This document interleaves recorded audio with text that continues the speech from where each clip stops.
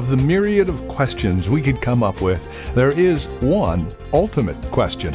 The question we'll focus on today here on Graceful Truth with Pastor Steve Converse. Join us.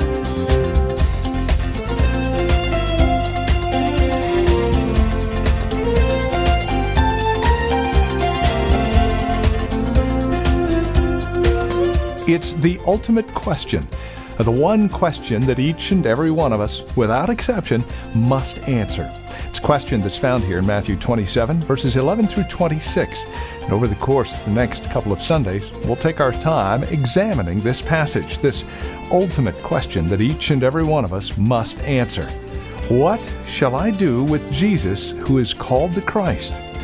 That's a question you and I face, either now or in eternity. But we will face it. Here's Pastor Steve Converse with today's broadcast of Graceful Truth. Once again in the Gospel of Matthew, chapter 27 this morning. I want to speak to you about the ultimate question that all must answer. The ultimate question that all must answer. I want to read our text for us before we begin with our introduction, just so it's fresh in our mind. Matthew chapter 27, beginning in verse 11.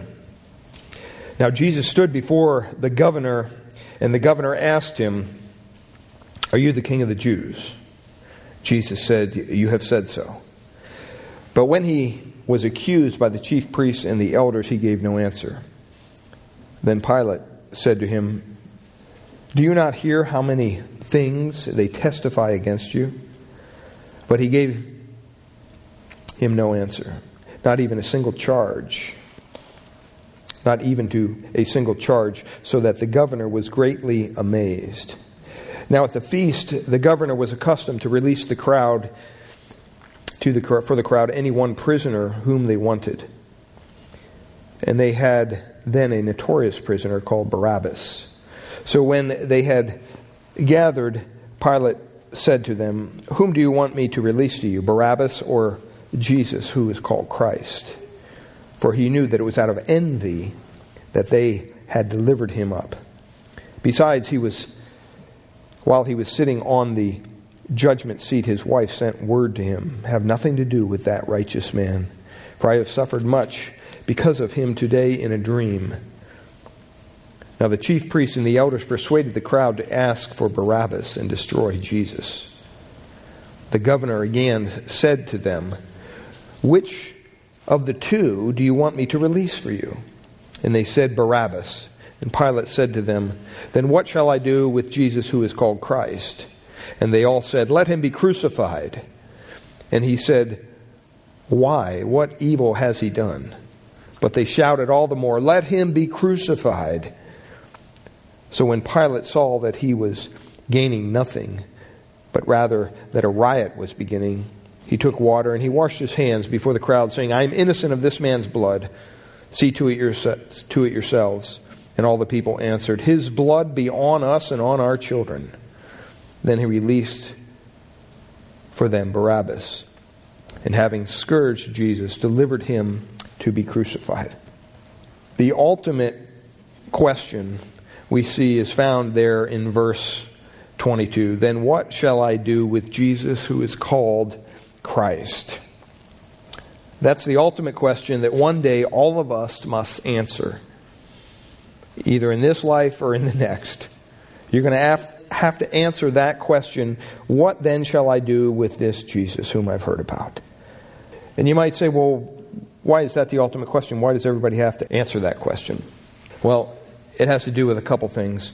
Basically, it has to do with who Jesus Christ is. And I just want to share with you just briefly as we begin this message a little bit about Jesus Christ. What is it about Jesus Christ that lays a claim to such a question that has to do with him directly?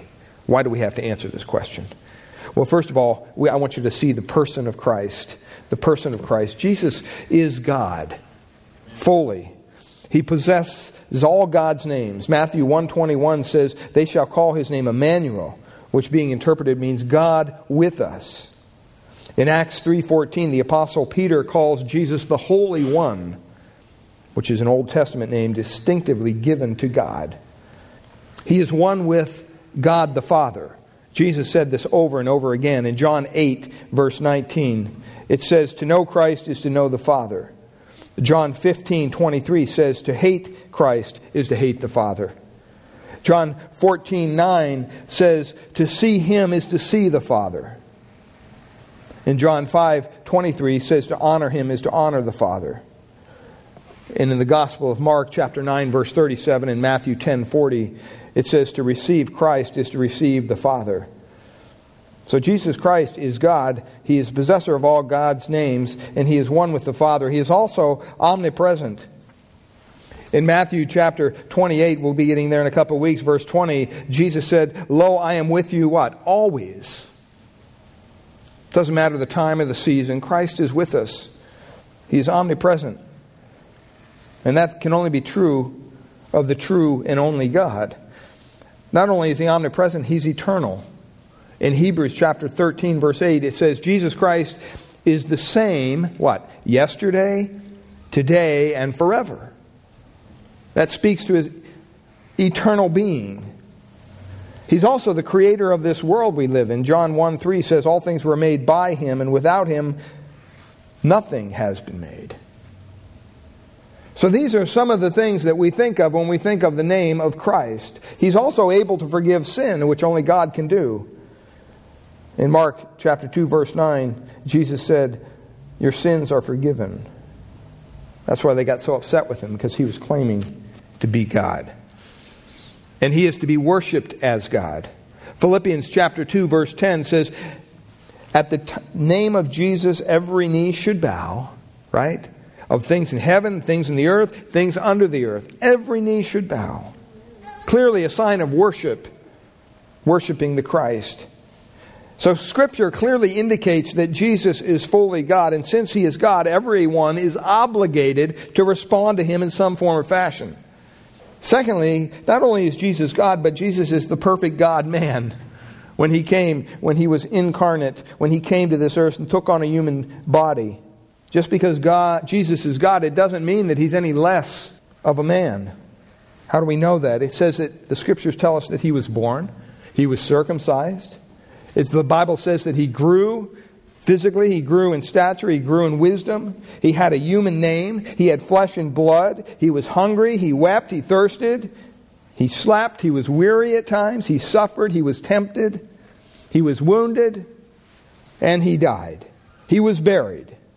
See, all those indications are indicators of humanness. No one has ever existed like Jesus Christ. And He has the right to make tremendous demands on our lives because simply that's who He is. He is God. He is the perfect God-man. But He's also, I want you to hear this morning, Jesus is the promised Savior. Jesus is the promised Savior. Jesus came into the world not only to show us what God is like, God in a bod, but also to bring us to God. It had a purpose. The prophets outlined the details of His life, and they did so with incredible accuracy. When you talk about the birth of Christ, you look at Micah chapter 5, verse 2, it says that it would occur in Bethlehem. Daniel chapter 9 gives us the approximate time. Isaiah chapter 7 tells us that He would be born of a virgin. Genesis chapter 9, verse 26 says that He would come from a Semitic line. Genesis 22 says that He would come from the line of Abraham. Genesis 29 says that He would come from the tribe of Judah. 2 Samuel 7:13 says that He would come through the seed of David. All those things were prophesied about Christ, and He fulfilled every one. Not only were they prophesied about His birth, but they also were accurate about His life. Hosea 11:1 indicates that He would be taken to Egypt. Deuteronomy 18:15 says that He would be a prophet like Moses. Psalm 22 verse 10 indicates that He would trust God from His birth onward. Isaiah 9 verses 1 and 2 says that He would begin His ministry in Galilee. Isaiah 11:2 says that He would be anointed by God's Spirit. Isaiah 53:4 says that He would carry our griefs and our sorrows. Zechariah 9:9 says that He would enter Jerusalem on a colt. Isaiah 35 verses 5 to 6 indicates that He would perform miracles. All those things were prophesied about the life of Christ, and every one of them happened. Well, not only was details about his birth and his life prophesied in the Old Testament, but also about his death. Psalm chapter 2, verse 1 and 3 indicates that kings would plot his death. Psalm 22 says that he would die forsaken by God. Down in verse 6 and 8 of Psalm 22 it says that he would be scorned and mocked. Zechariah 11:12 says that he would be betrayed for 30 pieces of silver. That's a pretty exact prophecy that exactly was fulfilled. Zechariah 12:10 says that he would be smitten and pierced by his own people. Isaiah 52:14 says that he would be brutally treated. Isaiah 53:5 and 10 says that he would die for the world's iniquity. Psalm 22 says that his garments would be divided. Psalm 49 verse 9 says that he would be betrayed by a friend. Psalm 34:20 says that not one of his bones would be broken. Isaiah chapter 50 verse 6 says that his beard would be plucked out and that he would be spit upon. All those prophecies came true. Not only his birth, the life, and death, but also his resurrection was prophesied. In Psalm 16:10 says that he would never see corruption. Psalm 22:22 indicates that he would conquer death. And now that he is risen and in glory, even his present work was foretold. In Psalm 110, verse 4 indicates that he would function as a priest. Amos 9:11 says that he would sit on David's throne. That is the person of Christ. That is the person we worship. That is the person we gather here every Sunday after Sunday after Sunday. In His name. Because of what He's done for us. And to us and in us. The person of Christ. But I also want you to see the perfection of Christ. I want you to understand that Christ, even though He was fully God and fully man, He was holy. Completely holy. Sang about that this morning. His holiness demonstrates His perfection. Do you understand? Jesus was free from any kind of defilement, any whatsoever. He loved righteousness. He hated sin. He was victorious over temptation. He rebuked sinners. And the Bible says that He will ultimately judge unbelievers. The God we serve, the Lord Jesus Christ, is not only a person, but He's perfect in every way. And the other side of that perfection, not just His holiness alone would be hard to deal with, but He's also loving. He's loving. I hope you appreciate that. To serve a God who's just holy would probably be a pretty hard thing to do. It'd probably be a harsh thing to do. Because if that holy God had no love, can you imagine what that relationship would be like? See, the love that our Savior possesses, it knows no limits. In other words, He loves the Father and He loves the lost. He loves the ungodly sinners. He loves His own, the church. He loves children. It knows no boundaries. Jesus demonstrated His love by becoming what? Poor, right? The Scripture tells us. Giving His life, forgiving sin, seeking the lost, healing the sick, supplying the needs of others in times of need, strengthening His people. He showed compassion on those who were lost, those who were hungry, those who were sick and blind and demonized and grieved. He even showed compassion on those who were dead. Jesus was also prayerful. He was meek. He was humble. He was righteous, good, faithful, truthful, just. He denied Himself. He was the ultimate model for those who call themselves Christians. In every way, He is that spotless, perfect Lamb of God who came to die for the sins of the world. This is the Jesus we know. It is this Jesus, the perfect person of Christ, the God-man, whom Pilate asked, "What then shall I do with Jesus who is called the Christ?" Jesus came into the world to redeem the world from sin. He came into the world to bring salvation. He came into the world to remove transgressions, to destroy Satan, and to set up an eternal kingdom of peace and glory for all those who would love and believe in His name. But to do that, to accomplish that incredible task, it was essential for Him to come and to die. A death that He did not deserve. A death that was put upon Him. And we understand the Scriptures to teach that when He died, He paid the penalty as our substitute. And when He rose victorious over sin and death, that allowed us that ability to become forgiven and to live forever as He lives forever in a place called heaven. See, I want you to understand this morning the destiny of every human being in this world hinges on what they do with the person, with the God-man, the Lord Jesus Christ. That's why it's the ultimate question. What shall I do with Jesus who is called Christ? Now, when we look at this situation that Pilate finds himself in our context, Pilate was put in almost an unbearable situation, a dilemma, you might say. He had to make a decision. But you know what? Pilate isn't alone in that decision-making process. Every human being is faced with the same decision Pilate was faced with. What are you going to do with Jesus, the Christ? And you know what? The answer to that question will determine your eternal destiny. Is it going to be in a place of glory, in a place of forgiveness, in a place of peace, a place called heaven, where you share fellowship with other saints and you're in the presence of the Lord Jesus Christ, a glorified state? Or is it in a place called hell? A very real place, beloved. The Scripture says a lot more about hell than it does about heaven. Hell is a very real place, and it is a place, the Bible says, of torment, of gnashing of teeth, where the worm dies not. You might think, well, if I go to hell, I'll just be there for a little while and then I'll be burned up. No. Your body's going to have some kind of I'd say glorified, but it's going to be some kind of a supernatural body that's not going to die off. The flames aren't going to just devour your flesh and you'll be gone.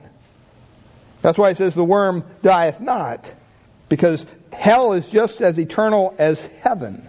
Sometimes we forget that. A place called hell, the horrible place that it is, originally created for Satan and the demons, is a very real place. And it's eternal, just like heaven is eternal. And it's my prayer here this morning that you will answer that question. What do I do with Jesus the Christ? What am I to do with Him? I pray that you would answer that question better than Pilate did, because he made the wrong choice in response to that question. The question was right. He asked the right question. He just went to the wrong source for the answer. And I pray this morning that you understand that you're here under the teaching of God's Word. You're in the right place. I pray that you're asking the right question. I pray that you make the right choice. Now, in order for us to understand what's going on here in the context, in chapter 27, we touched on this last week, there's almost kind of a parenthesis here about Judas's suicide. And so I want to go back and just reread verses 1 and 2, because 1 and 2 and verse 11 and onward just go right together. So it says in verse 1, when morning came, all the chief priests and the elders of the people took counsel against Jesus to put Him to death. And they bound Him and led Him away and delivered Him over to Pilate the governor. Remember, this is Friday morning of Passion Week. This week started off on Sunday with Jesus at the home of Mary and Martha, and Lazarus was there, and the people came out to Him, and He taught them at that place outside of Jerusalem. Jerusalem is teeming with people because it's a Passover feast. And you remember on Monday, He rode in to Jerusalem and they hailed Him as Messiah. And He returned to that house that Monday night, and He came back on that Tuesday. And what He did was He cleansed the temple. He went in and He cleansed the temple of all the sales and the shenanigans that were going on, the money-making schemes. He threw them all out. And then he returned on Wednesday to teach in the temple. And then later that day, they went back to the home. And on Thursday, they ended up going over to the Garden of Gethsemane. And this was Jesus' last time with his disciples. He'd spent much time with them, taught them much things. They had the Last Supper in that time together. And here they find themselves in the Garden of Gethsemane. Jesus is in turmoil because he knows what's coming. He tells his disciples to stay here, and he takes a couple of them with him, and he goes a little further to pray, and every time he returns, they're sleeping. Since then, Jesus has been arrested. He went through the religious segment of his trial. First before Annas, then Caiaphas, and then in the morning once again before the religious leaders. And he was abused during that time. And it says, when morning came, all the chief priests and the elders of the council took counsel against Jesus to put him to death. They had to figure out a way to put this man to death.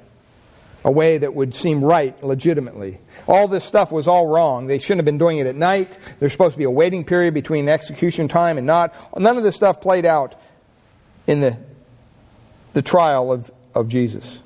And that was the Jewish segment of his trial, the religious section of his trial. And they couldn't just go and kill somebody because they weren't allowed to do that. They were under the rule of the Roman government. And they held the sword. And so they had to figure out a way that Jesus would be such an affront to the secular Roman ruling authority that they would want him dead.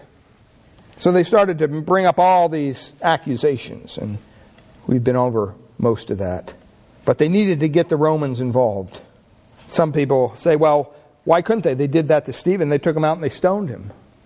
I want you to understand, when they did that, they were acting in an illegal manner. They weren't allowed to just go kill somebody. They were under the Roman rule. And not only that, but the reason that the Romans had to get involved, once again, was because it was prophesied that the Son of God would be what? Lifted up, right? To be crucified. If they would have killed him, they would have just taken him out and stoned him. And that would have violated that prophecy. So you see, the sovereign hand of God is behind all this. Don't think for a minute that Jesus is some guy that kind of lost his way and said a couple bad things to people and now he's bearing the brunt of his bad decisions. No. This is all predetermined by the sovereign plan of God. And so they needed to get the Romans involved to take care of this execution because they alone had the right of the sword. And the religious authorities thought, if we can get them involved and they can proclaim this, then any kind of riffraff that's still following Jesus, we don't even have to deal with them. Let the Romans deal with them. So they were really taking the coward's way out, you might say. It says they bound him and led him away, delivered him over to Pontius Pilate, the governor. And this starts the segment of his secular trial before the Roman leaders. And it begins in verse 11. Kind of a little parenthetical segment there with Judas's suicide, but then we get right back into Jesus before the governor in verse 11. The Roman trial had 3 phases, just like the Jewish trial did. Christ appeared first before Pilate, then he appeared before Herod, and then once again he came back to appear before Pilate again. So this is a total, you might say, of 6 little mini trials that Jesus has been going through in less than 24 hours. It's a total miscarriage of justice. And what's interesting to me is that at each phase of these little mini trials, at each phase, there was no fault found with Christ. Nobody could place anything on him because of who he was. Because of him being holy. Because of him being perfect in every way. Well, it is our prayer here at Graceful Truth that God would reveal His grace to your hearts through the teaching of His Word each week. And we trust you're currently involved in a Bible teaching church in your area. If not, we'd love to have you come and visit us here at Grace Bible Church in Redwood City. We meet each Sunday morning for our praise and worship service at 10 a.m. We offer nursery care and Sunday school classes for our children up to grade 5. If you'd like to encourage us here at Graceful Truth, please give us a call at Grace Bible Church here in Redwood City. This is our phone number, 650-366-9923. Again, that's 650-366-9923. Or you can visit us on the web at gracefultruth.org. We've got a lot of resource materials available there, more information about who we are, and if you need a map to visit us at Grace Bible Church, that's there as well. Again, gracefultruth.org. And would you please drop us an email? Let us know you paid us a visit when you stop by. Again, gracefultruth.org. Or give us a call at 650-366-9923. Again, that's 650-366-9923. We thank you for joining us today and trust we'll see you again next week at this same time for another broadcast of Graceful Truth.